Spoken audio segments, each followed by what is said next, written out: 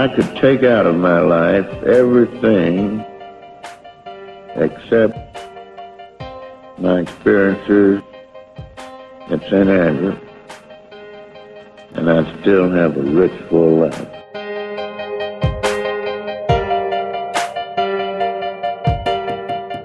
But the last tee shot I hit was more like it. That one in the playoff. Against Barton and Ray. That's right.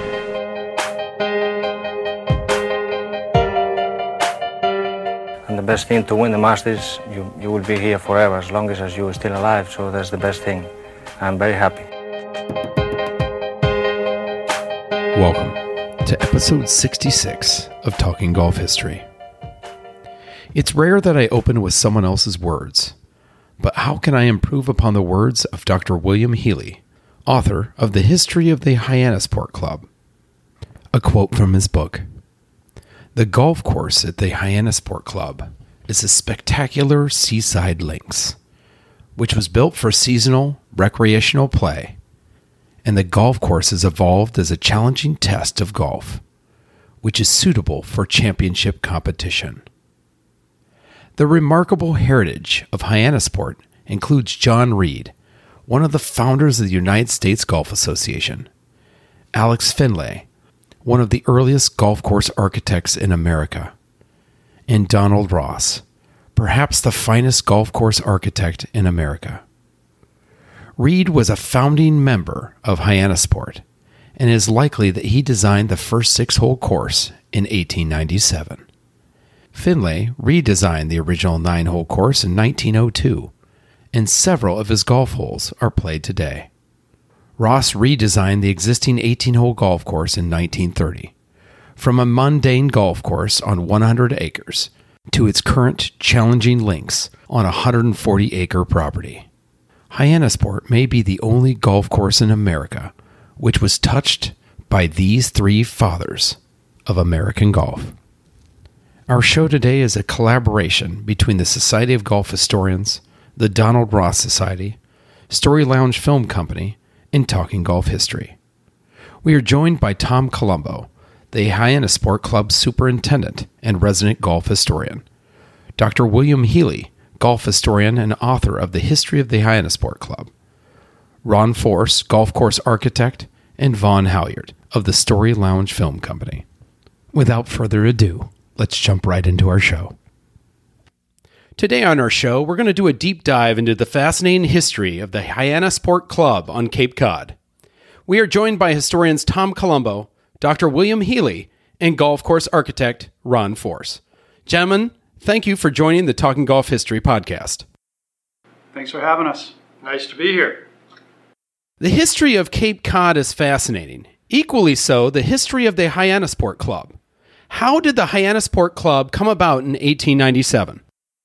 Well, the first thing I can say is after 123 years of excellence as a golf and social club, the club decided to record their history for the first time, which is pretty remarkable given the legendary status of this club. In 1888, St. Andrews Golf Club was founded down in Yonkers, New York. John Reed was the man who laid out those 3 holes. And then in 1894, John Reed became one of the founders of the USGA. John Reed fell in love with Liz Mudge. And Liz Mudge was from Pittsburgh, and the Mudge family would come here summers. And when he was raising a family, John Reed came here summers. And he was known for his singing in the choir down at the Union Chapel. But that being said, he was a golfer at heart, he was a Scotsman, and he wanted to play golf in his summer community. With a Reverend Slack and Dr. Joseph Herrick, they decided to form a club in 1897. And that summer they laid out a 6-hole golf course just below the current clubhouse. That was a home run, a lot of people played. And they changed the course of that routing several times. And in 1899, things were going so well, they built a clubhouse. And when they built that clubhouse, it became the social center of Hyannisport. And they, in 1898 and 1899, built 3 tennis courts. So The Hyannisport Club became the golf and tennis recreational facility for the village of Hyannisport and a few people around the Hyannis area. So that's how this got started. And 1897 was the start. A 6-hole golf course was the start, and then it evolved. Do we know anything about Reed's Lane out of the course? Like, do we know anything about the early layout, where it was, how long it was, any of the particulars there? We think we know a lot, but the key word there is think, because in any of these historical data searches, we use multiple points of information. Tom Colombo, Fred Sergula, the historian for the club, they were fantastic. I went to electronic online files at the Sturgis Library and reports from the Barnstable Patriot and the Hyannis Patriot and the Yarmouth Register. And we had a little bit of information at the club, but not as much as perhaps we would have liked. The archives were relatively slim or minimal. So we did come up with a routing, and we put it in the Hyannisport book. It is a routing down the hill, which is currently the 18th hole, and then you have a short hole over to what is currently the 16th green. And then they had a hole uphill onto what is currently the practice range. And then they had a downhill hole to what is currently the 2nd green. And then a hole off towards Marchant's Mill Way, which would be the 5th hole. And then the 6th hole came back, and it was right in front of the clubhouse, which is the same site as the current clubhouse. And that was their original 6-hole routing. That's fantastic. So John Reed's design, it really only lasted about 5 years before the first renovation in 1902. Who redesigned Hyannisport? Well, I have to fix the dates a little bit. In 1901, the club got access to more land across the marsh and across the pond, and they then had a 60-acre golfing ground, if you will. And they played 9 holes, but no one knows what those 9 holes were. We can't even guess. We've come up with nothing to help us. Tom and I have talked about it. I suspect it was just 3 holes added to the 6-hole routing, but it would be pure guesswork, so we've left that alone. But 1902 was the year that the club changed considerably. Alex Findlay, who was a Scotsman and had come to this country to be a cowboy out in Nebraska, never gave up his love for golf. After he left Nebraska, he ended up going down to Florida and working with the Flaglers.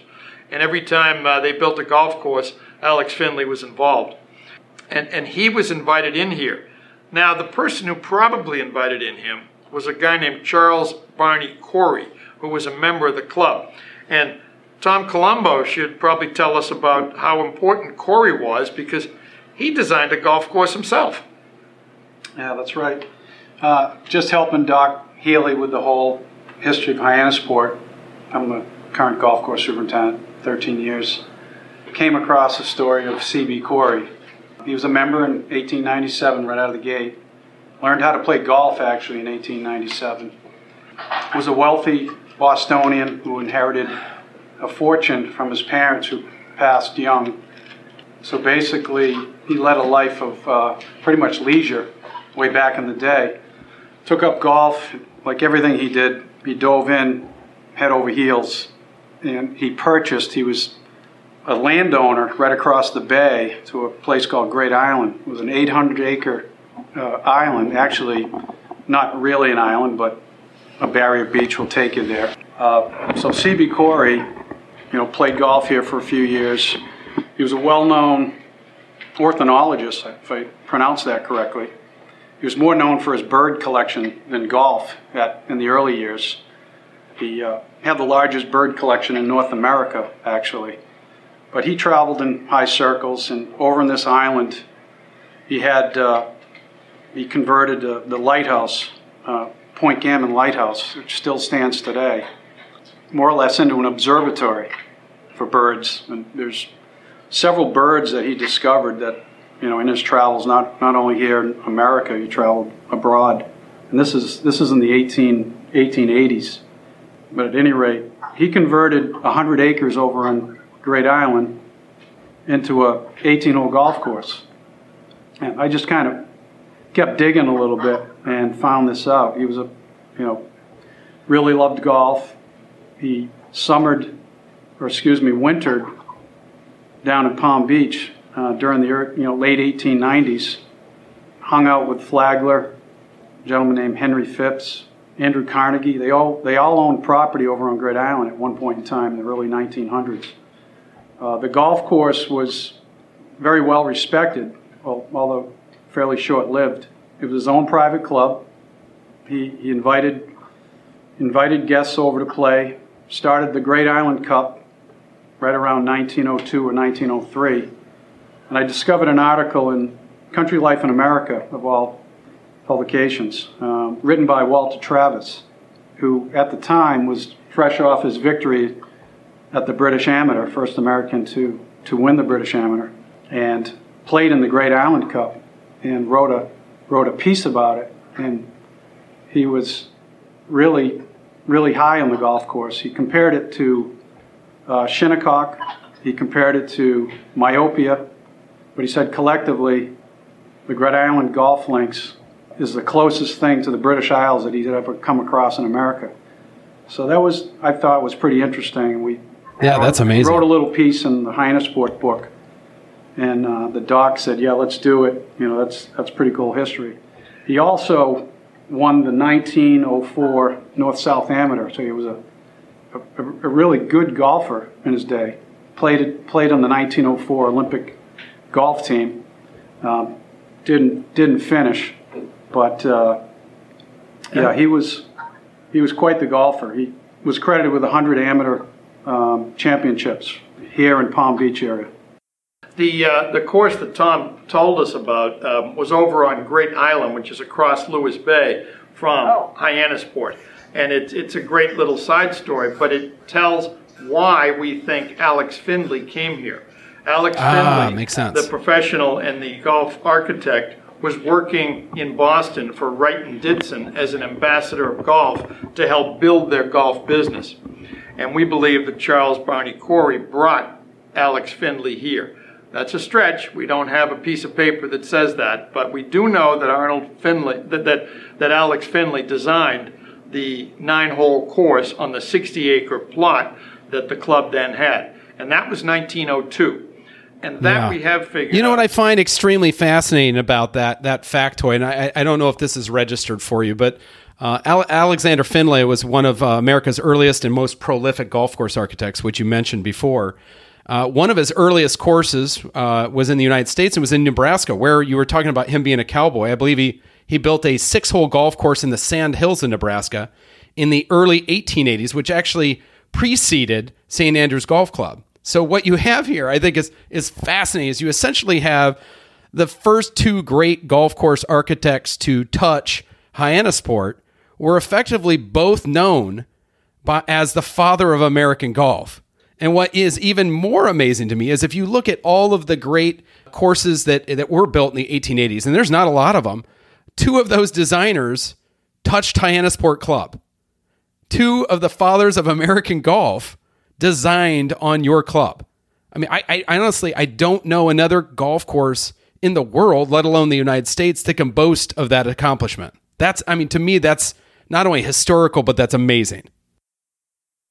Absolutely. Agreed. Alex Findlay had a remarkable resume of golf courses, and as Tom said, he was a heck of a player. He used to play in exhibitions with Walter Travis.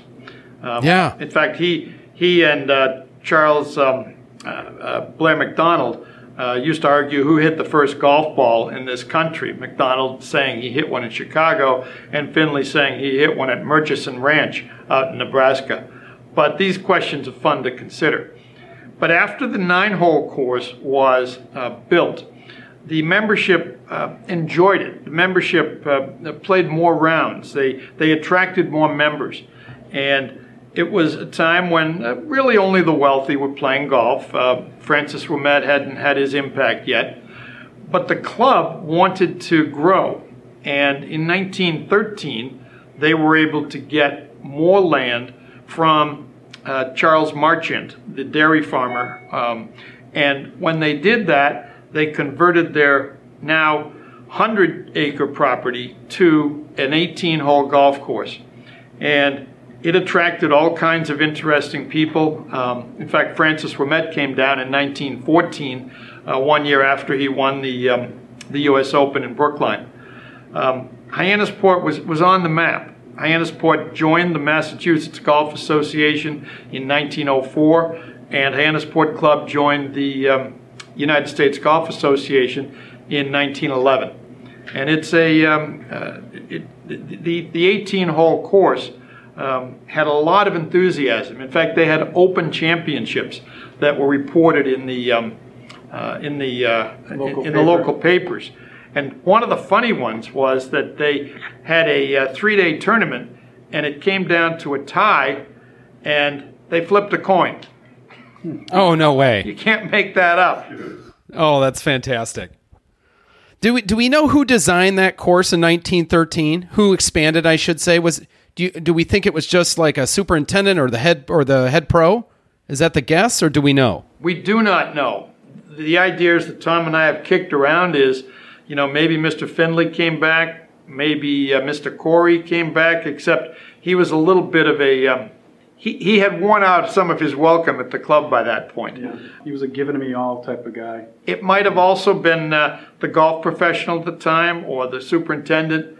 It might have been someone else from around New England. We don't know. We just don't know. It might have been a member with an interest in remember, golf course design was that happened in the Country Club of Brookline before the 1913 U.S. Open was expanded by members, 2 members to be exact, that weren't architects and went on to become architects after the great work they did. So it's not uncommon.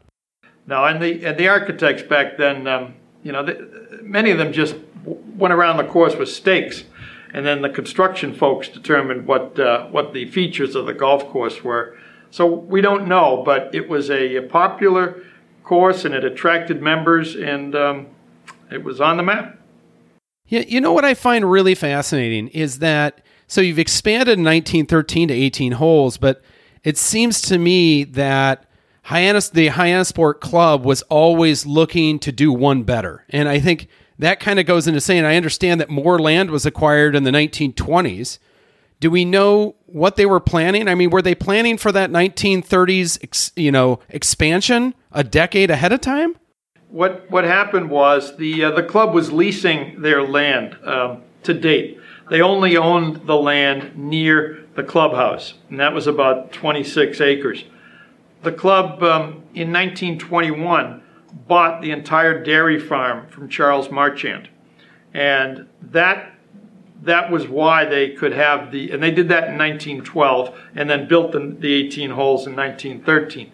The leases held back progress during the teens. Well, so did the war, and so did all the other things that went on. But once they owned all the land in 1921, then the club systematically increased length.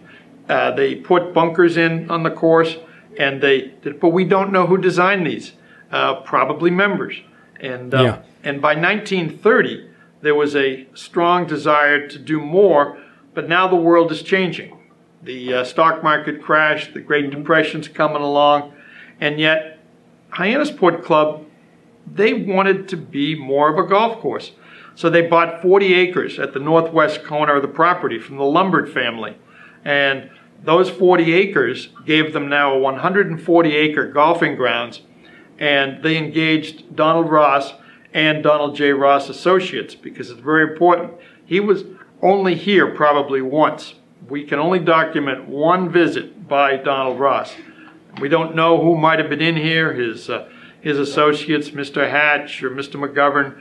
We just don't know. We do know that in 1984 or 5, Tom, the original Donald Ross drawings, the routing map and the blue drawings of each individual hole were discovered in the clubhouse by Bob. Oh, wow. Where do you know where they were discovered? I mean, usually it's like an attic or something like that. Where were they found? Fred Sergula here might know. Wasn't it up in the attic, Fred? Bob Brown. Bob St. Thomas. Or was it in the maintenance facility? Brown brought him back in. Okay. Wow. Everybody who has an old club, go check your attic. You might find your plans up there. You never know. Okay, Fred's not on mic. Can you say where they were found on mic? Yeah, so the plans were found in the clubhouse, from what I understand. And the old golf superintendent surveyed them and discovered, lo and behold, the original hole-by-hole drawings, Donald Ross drawings, were now in their hands. So they had a much better idea what his intent was here. Can you give me a rundown of that intent? Like how you have an idea of I think the layouts that were set forth by Reed and Finlay. How does Donald Ross's view of this 140-acre property really start to shine into what you have today? Well, it went in stages. Between 1913 and 1929, the club made several changes, and they introduced some new holes. We don't know who designed them. The fourth hole was introduced, and that's now the number one stroke hole, and a fantastic double dogleg cape hole around marsh and water.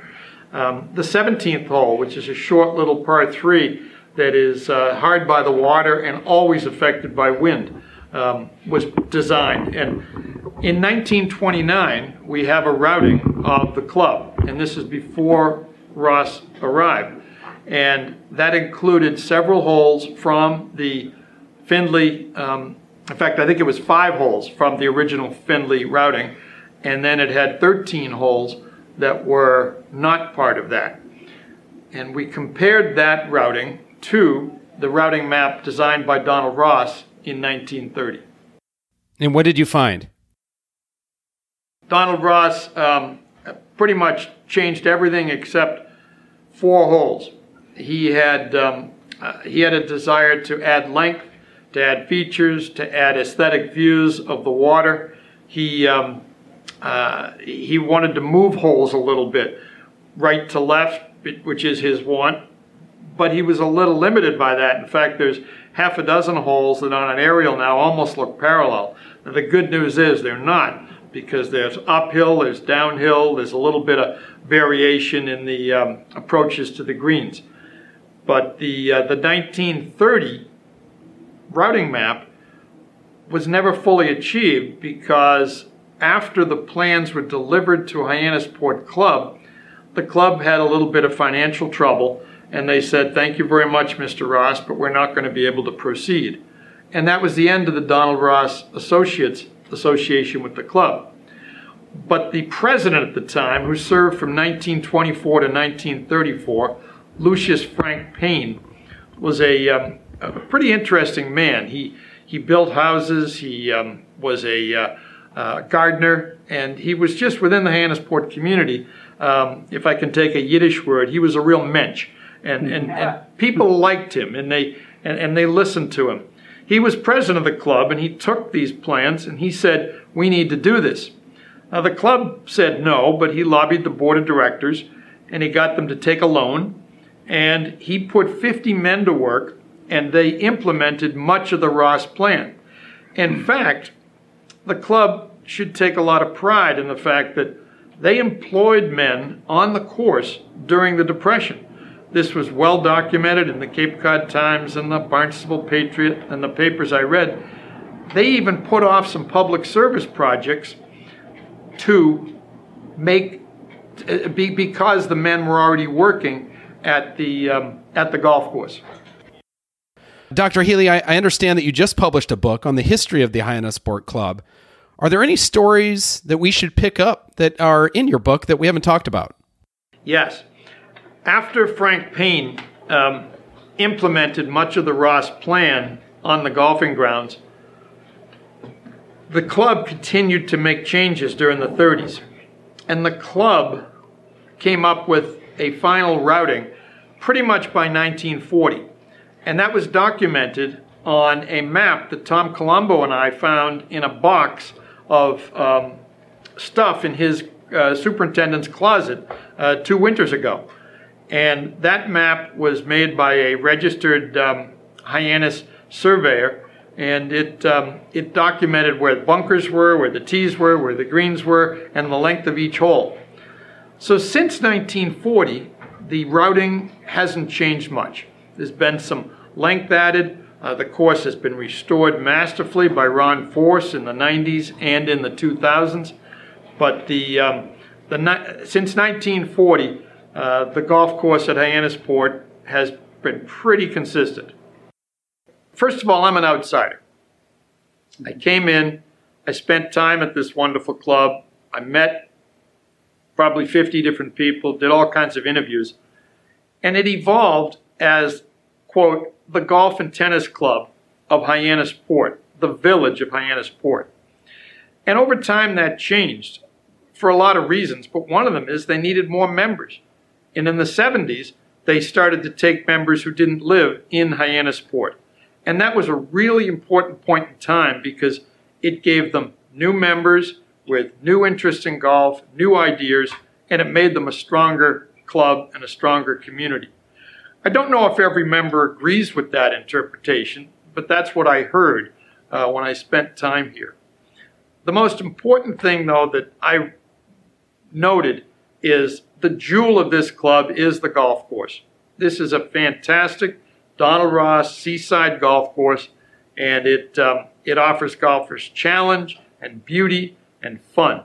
And that is, I think, the biggest story of the Hyannisport Club. Now, I met some tennis players who might disagree with that suggestion. But we asked the tennis group to write a chapter in the book, too. And that seems to be received well by the members. That's great. Fantastic. A golf club, unless you talk to the tennis players. Then it's a tennis club that happens to have golf. Is that fair? Well, it's very fair, Connor. And I do have to add one thing. This club prides itself as a family club. And the relationships of family and long-term friendships are important to the members I met. And I wouldn't want to stop this podcast without making that very clear. Family and long-term friendships were mentioned to me by just about everybody I interviewed. Yeah, that's great. Thank you so much, Dr. Healy. I believe you have a tea time you need to go to. Am I right? No, I actually have to go for a work event. I have a real job. You got to do some doctor stuff. You got to use the MD now. That's what you're saying? Connor, thank you for your time. If I can help later on in any way, call, email. Absolutely. I'm happy to help Really out. Enjoyed this. Good. Thank you. Ron, the club discovered Ross's original plans years ago in the clubhouse.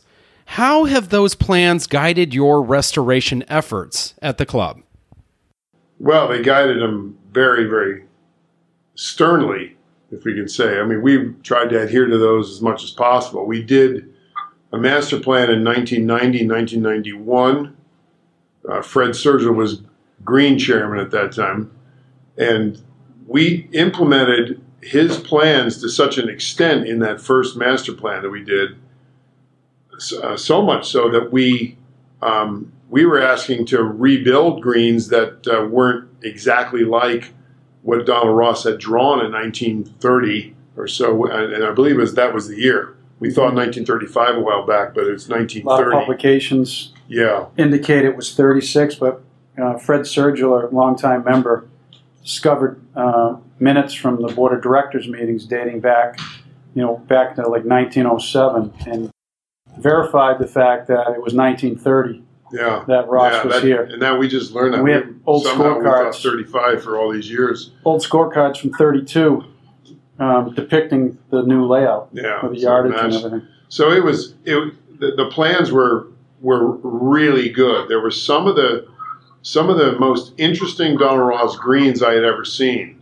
on plan that I had seen Ross ever do. And this was at the end of his, the main era of the 1920s through 1930 of that. So we stuck close to that. There was not much of a take from the membership and the committees on rebuilding greens that were not close to Ross's plans. There's a lot of really interesting subtle contours in the existing greens, but there's some things that still could be done, but we stuck close to that. The plans were very, very interesting And it wasn't until 2008 through 2010 where those plans were significantly implemented with a second master plan. And then in 2008, then a big construction project that went 2008. We did a sample golf hole, the first green complex.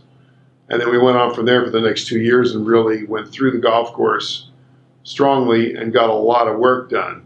I'll tell you, Ron, one of the things I seem to really love about this club is that it seems like they do a lot of work during depressions and recessions. Yeah, that's true. That's right. You're right in the heart of the Great Depression when Donald Ross is hired, and then the construction of the course up into like 1940.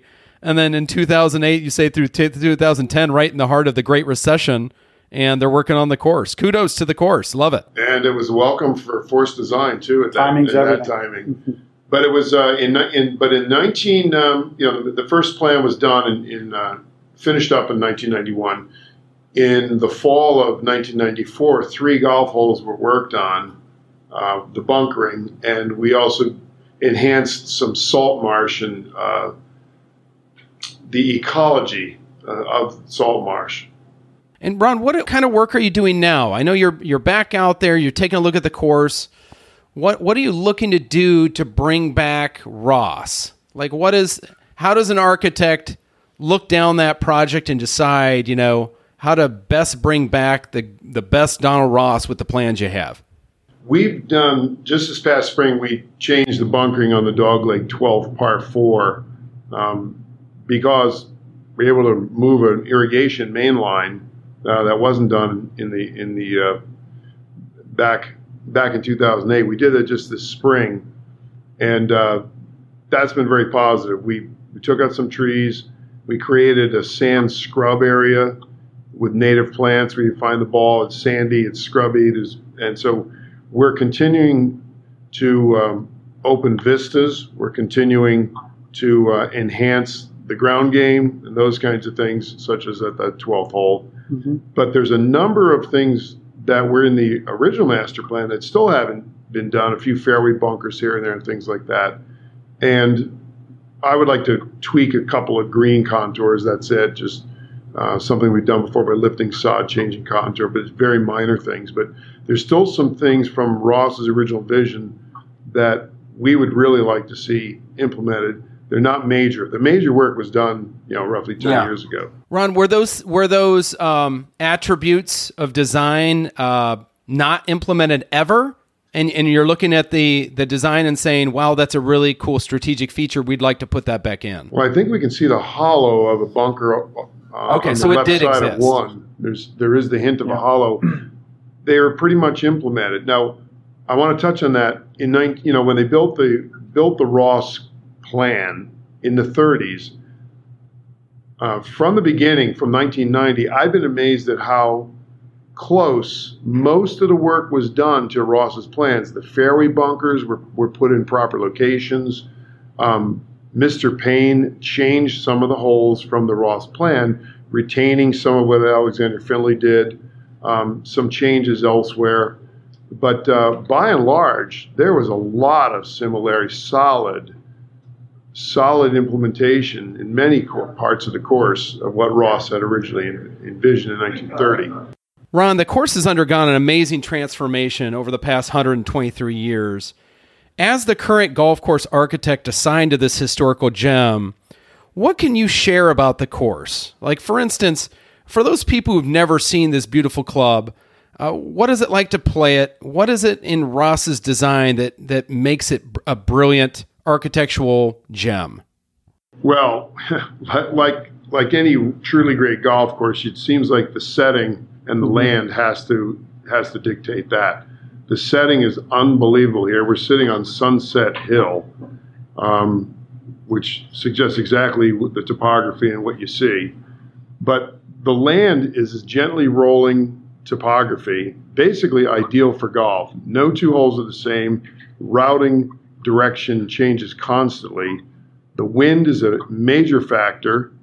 The course is also extremely playable. There are some forced carries, but that's not a major obstacle.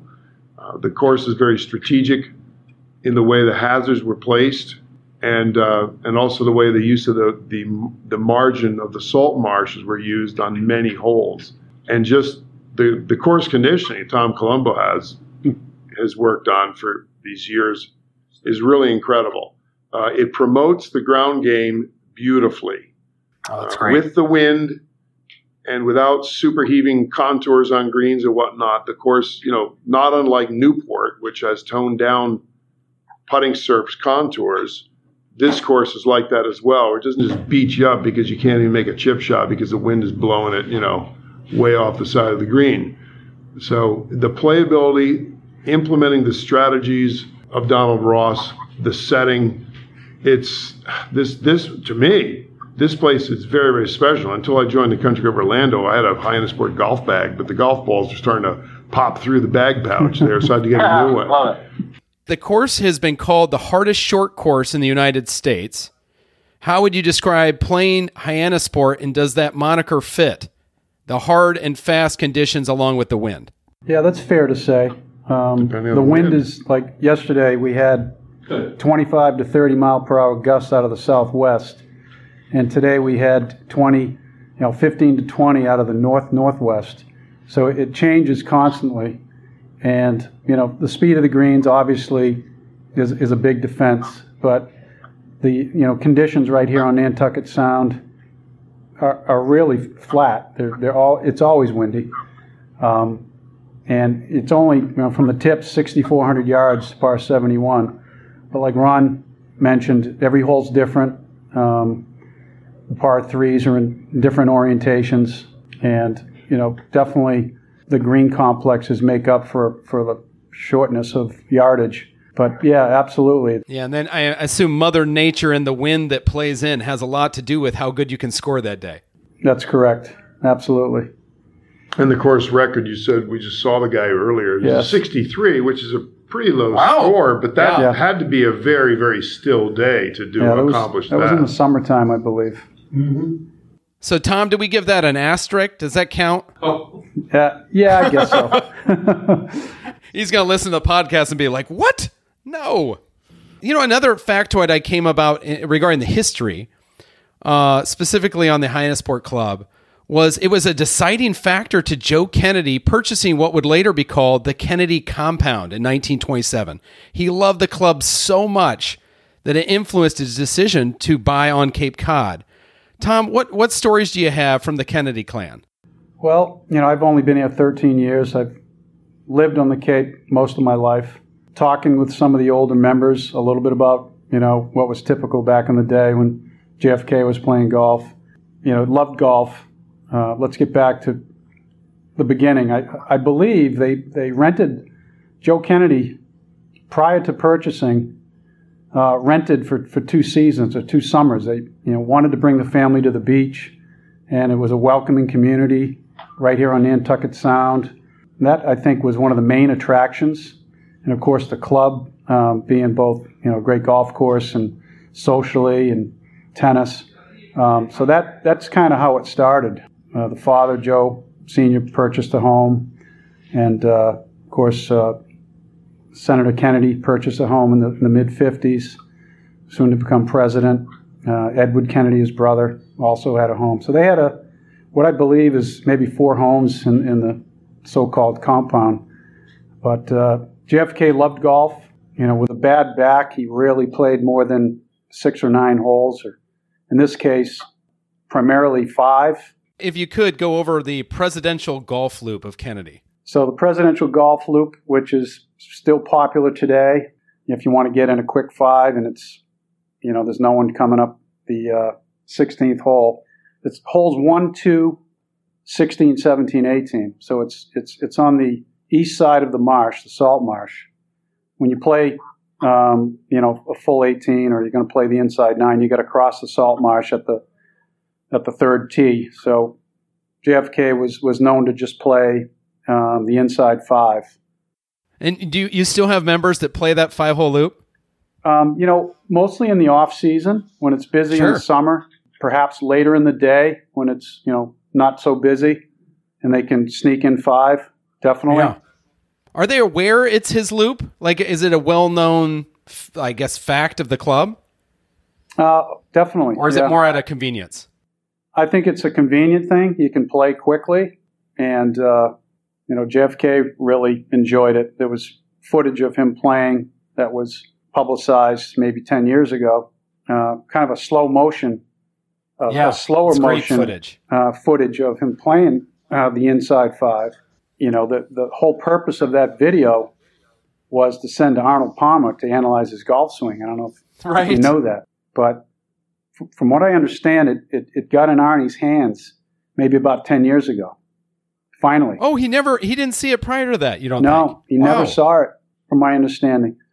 But he did comment on his swing. Yeah, he did say he probably had the best swing of any president. Well, what's funny about that is Arnie was a big friend of Eisenhower. I don't know if he would have given him a tip when he was in office. Yeah, I think he wanted to kind of keep a low profile after Eisenhower. I guess he played quite a bit of golf. That's what I've heard too, is that the inner nine also served a dual purpose. One was preserving, obviously, the president's back, but the other is the Democrats ran against Eisenhower and his golf habits when they were running campaign. So, JFK just getting out for a quick five served two purposes. One was, to get the golf addict out there on the course, but also to keep him out of the limelight of playing golf like his predecessor. Sure. Which, I gotta love that too, right? Golfers gotta golf. Tom, do you have any other tidbits or historical footnotes from the Kennedy administration and playing golf at Hyannisport? Well, I know that, the Kennedys and the Shrivers it's a huge tradition here, and it continues today. There's many family members that enjoy Hyannisport as we speak, and it's their, it's their relaxation, their recreation, place where family can gather right to this day. So that's a huge tradition, the family here, the Kennedy family. But no, it's well known, and they love their golf course. They love the beach. JFK actually was a huge into boating. He did more boating than he did golfing. Tell the Secret Service story. The kid that was paid, he was on payroll for the Secret Service. Yeah. So one of our current members, who was a past president, told me a story about working for the Secret Service out here during Kennedy's administration. His job was to rake the seaweed off the beach. That was the only thing. He was 15, 16 years old. Can you protect the president from the seaweed, folks? Yeah, basically. That was his job, raking seaweed. Oh, that's great. And he's still a member at the club. And he served as a president back in the 90s. And continues to live here at Hyannisport. Well, gentlemen, thank you so much for sharing the history of the Hyannisport Club. It's been fantastic. I want to thank all three of you for joining us today. It has been such a great pleasure just to have an opportunity to talk about such a historic club, the club of two founders of American golf, the club that represents golf from the 1880s to 1890s, and two of our early golf course architects and founders of golf. It's been an amazing pleasure to speak with you guys. Thank you so much for joining us on the podcast. Thank you very much. That was fun. Okay, so Ron, let's start with you. Tell me briefly how you came to work here, and then I want to get into the forensics of how you guys decided what you're going to restore and talk about the process. So how did you end up coming here? In 1990, we got a call from the membership, and it might have been from Fred. Mm-hmm. Could have been. It probably was. And they knew about us. They knew that we were, interested in Donald Ross stuff, or part of Donald Ross Society and all that kind of thing. Tom, who's Fred? Fred is our longtime member. Officially, he's our club historian, and he was the green chairman at the time, I believe. Yeah. Okay, go ahead, Ron. So we get the phone call, and Charlie Passios was the golf course superintendent at the time. And I came up here and met with them and saw the Donald Ross plans. And then they apparently felt that we had a good knowledge of classic architecture and Donald Ross. So they hired us. And so this was the first place we worked at in New England. And it's still an extremely special place to us. It's one of our favorites. Absolutely at the top. And when you came, tell me about the interview process. What were they looking for from the standpoint of Did they have the plans already, or they had some plans, or? Yeah, it was pretty much the first thing we did was they put the plans out on the table. You know, you could tell that there was I immediately saw some really special designs in this. Some of these green complexes were some of the most interesting Ross contouring of greens and creative things that I had seen him do on the drawings.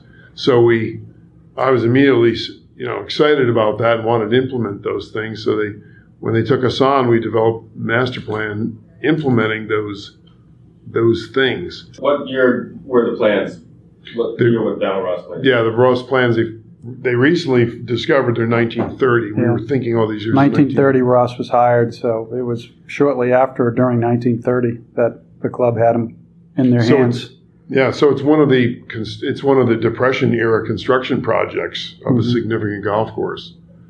And Tom, when did you start working with Ron on the project? So I got here in November of 2007, and the first week I was here, we were looking for a golf course architect. We were interviewing architects potentially, and literally the first week, that was our number one priority, was to get going on a master plan. Our current president was big on it. He's a member at the country club and been here at Hyannisport for quite some time, and formed a restoration committee, and we were looking at a handful of architects, and we really liked Ron, and being Ron had worked here in the previous few years. They never really fully got into the first master plan back then, and they were revisiting it and wanted to move forward with it. So timing's everything. I was thrilled to be able to get involved with that, and we got to work, first hiring Ron, and Ron developed the master plan and presented it to the club, kind of a town hall meeting, and that was probably, that was the next summer. That was right in 08. That was in 08, because we started the kind of an example of what it could be. We used the first hole. We rebunkered the green. We tweaked the green considerably. We lifted probably the back 60% of the green to Ross's intent, and it was a real adaptation. The front 40% of the green was nice contour. The back 60% of the green was a ski slope, and it bore no resemblance to the drawing. So we did a 60-40 on it, just rebuilt the back 60, implemented the drawing on that part of the green, and it really turned out well. And Fred Sergio paid a really good compliment. He said, "There's nobody anywhere in their right mind would not think this is a Donald Ross green." Right. That was nice to hear. Having the blueprints was key. Right. And from a triage perspective, how did you decide to do the first hole? Give me the philosophy of using that as your showcase. So let me go back. How was when you did the master plan presentation? How was it received by the membership? You have a better answer for that. It was well received for the most part. I think it was well received. There were a handful that didn't want to change anything. Why do you want to change? I asked, why? And we told them that, we're not going to change it. We're going to enhance it. We're going to put the frame around the picture. We're not going to change what you know and love that you play every day. We're just going to implement, some additional bunkering that was never added that are on the plan. We're going to make it that much better. So once we worked out, some of the kinks, or once we explained what our intent was, most of them went along with it, but they wanted to see it. They wanted to scrutinize it. And even when we did the complete restoration after 2010, 2008, 2009 and 10 is when we did the bulk of the work. They wanted to touch it, feel it, play it, to sign off on it. Just a handful. And we got everybody in agreement that it was a great job that Ron did, and Cape Golf Construction and our crew. And so it went over well, but some people can't envision it until it happens. Signing off on it, what are you going to do? Restore it back to restoration, pre-restoration? Yeah, I mean, everyone knows that Ross was here. We had the plans to prove it. Tommy, and because Ross is such a brand name, I think we could lean on Ross's plan a lot as a reason why they should make some changes, because it's such a high quality thing to do. How much of let's go back, either however you guys want to split it. Tell me how much of Ross's plan was implemented up to that point, and how was or wasn't it? Up to 2008, up to that second master plan. Correct. It was, the bones were mostly there. A couple of golf holes are different routings. The second hole is short par 4, and the 17th are not in the same alignment that the greens were supposed to be in. That pretty much, those two are the only things that did not get implemented up until, and they're still not changed, Who implemented them? Did you? That was Mr. Payne's work in the 30s, yeah. He used the Finley green. He must have used the Finley green on both. Yeah, he used the Finley green on 18, 16. And I don't know about 17. 15, our current 15th, which was the 6th green when it was a 9-hole. But the 17th green didn't exist until Ross's planning. Right. That was built sometime between 1913 and 1930. It was put. We didn't. So, like number 2, Mr. Payne apparently kept that green. Right. Okay. I mean, Ross wanted to move it up on the hill. On number 2, yeah. Yeah, and even to this day, the restoration committee, when I was hired, loved the second green and didn't want to move it. 17 was closer to the water. Yep. On the Ross plan. It still is close to the water, but it's probably 15 degrees east of what he wanted it to be. Ross's plan had the right edge of the green just fall into the marsh. There's now a bunker on the right, space, cart path space, then the marsh. What was the par 5 we talked about? Was that 11? 12. 12. Tell me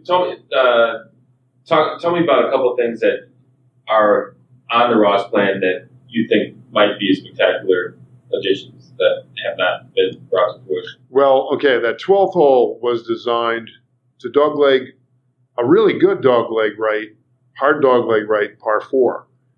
And the green sits now on the near side of a gully, a deep swale, running, you go about 20 yards past the green and it drops into it. Ross's plans in 1930 had the green across the gully as a par 5. The following hole was a really long, like a 255-yard par 3 on flat to downhill land. They chose to simply go par 4 instead of par 5-3 for holes 12 and 13. Apparently, Mr. Payne chose to go 4-4, and they're both really good holes the way they are. They add variety to the golf course. The 12th green is really interesting, a lot of intricate contours that are very subtle. But that was one that we really pushed for in the 1990-91 master plan. We turned those holes back to Ross's plans. We had a very ambitious restoration plan at that time, but it was too much because it was just too much change for what the club wanted. And they still haven't been. People still love those holes 12 and 13 as are, and there is real merit to keeping them. It would be. I mean, like we say often, if I owned the place, I'd go back to the 5 long 3 thing. Yeah. But you'd have 5 par 3s on the course if that were the case. Plus the proximity of the 14th tee to the 13th green would be kind of a dangerous situation if it was a par 3 and balls were landing. You'd be launching, airmailing into the next tee on 13. So, 10 minutes. What should we know from an architectural and operational and playability sense? Tees and Pam, what's your opinion on the tee placement? And Tom, give us a philosophy of how are the tees for you as far as I thought they were fabulous. I thought the fact that you had choice of two different sets of tees for the four tee player was perfect. So Tom, tell us, and Ron, tell us about the playability of the course, of makes it fun for everybody, even being a very difficult course. And that's a challenge. It's interesting balance. I have a ball on. I'm not a single handicap. Yeah, well, the open. Sorry, Tom. No, go ahead. The fact that every green is pretty much open at the front. That's right. Makes it really playable. Tom has the ground game going, where you can bump and run. Keep it under the wind and run the ball up on the green, or you have the option of just flying it into the wind and stopping it on the green. So, and it's interesting that it was pointed out earlier that there really aren't any forced carries on approach shots. There's no frontal bunkers, so it gives you the opportunity to, hit it low, roll it in. So a lot of our older members, or even our good players, you have that option to keep it low in the wind. Very user friendly from the different sets of tees. You can take your choice to your level of skill, but from the juniors, seniors to the real good players, it challenges everyone, and it's enjoyable to play. It doesn't beat you up too bad. How do you categorize this? You categorize this as a links course, Parkland, or Cabo, or Oceanside? Where would you put this, Tom? I like to think it's a links course. And hi, Steve Gordon. Sorry. No, go ahead. Yeah. Start over. I like to categorize it as a links course. I like to say it's a links course.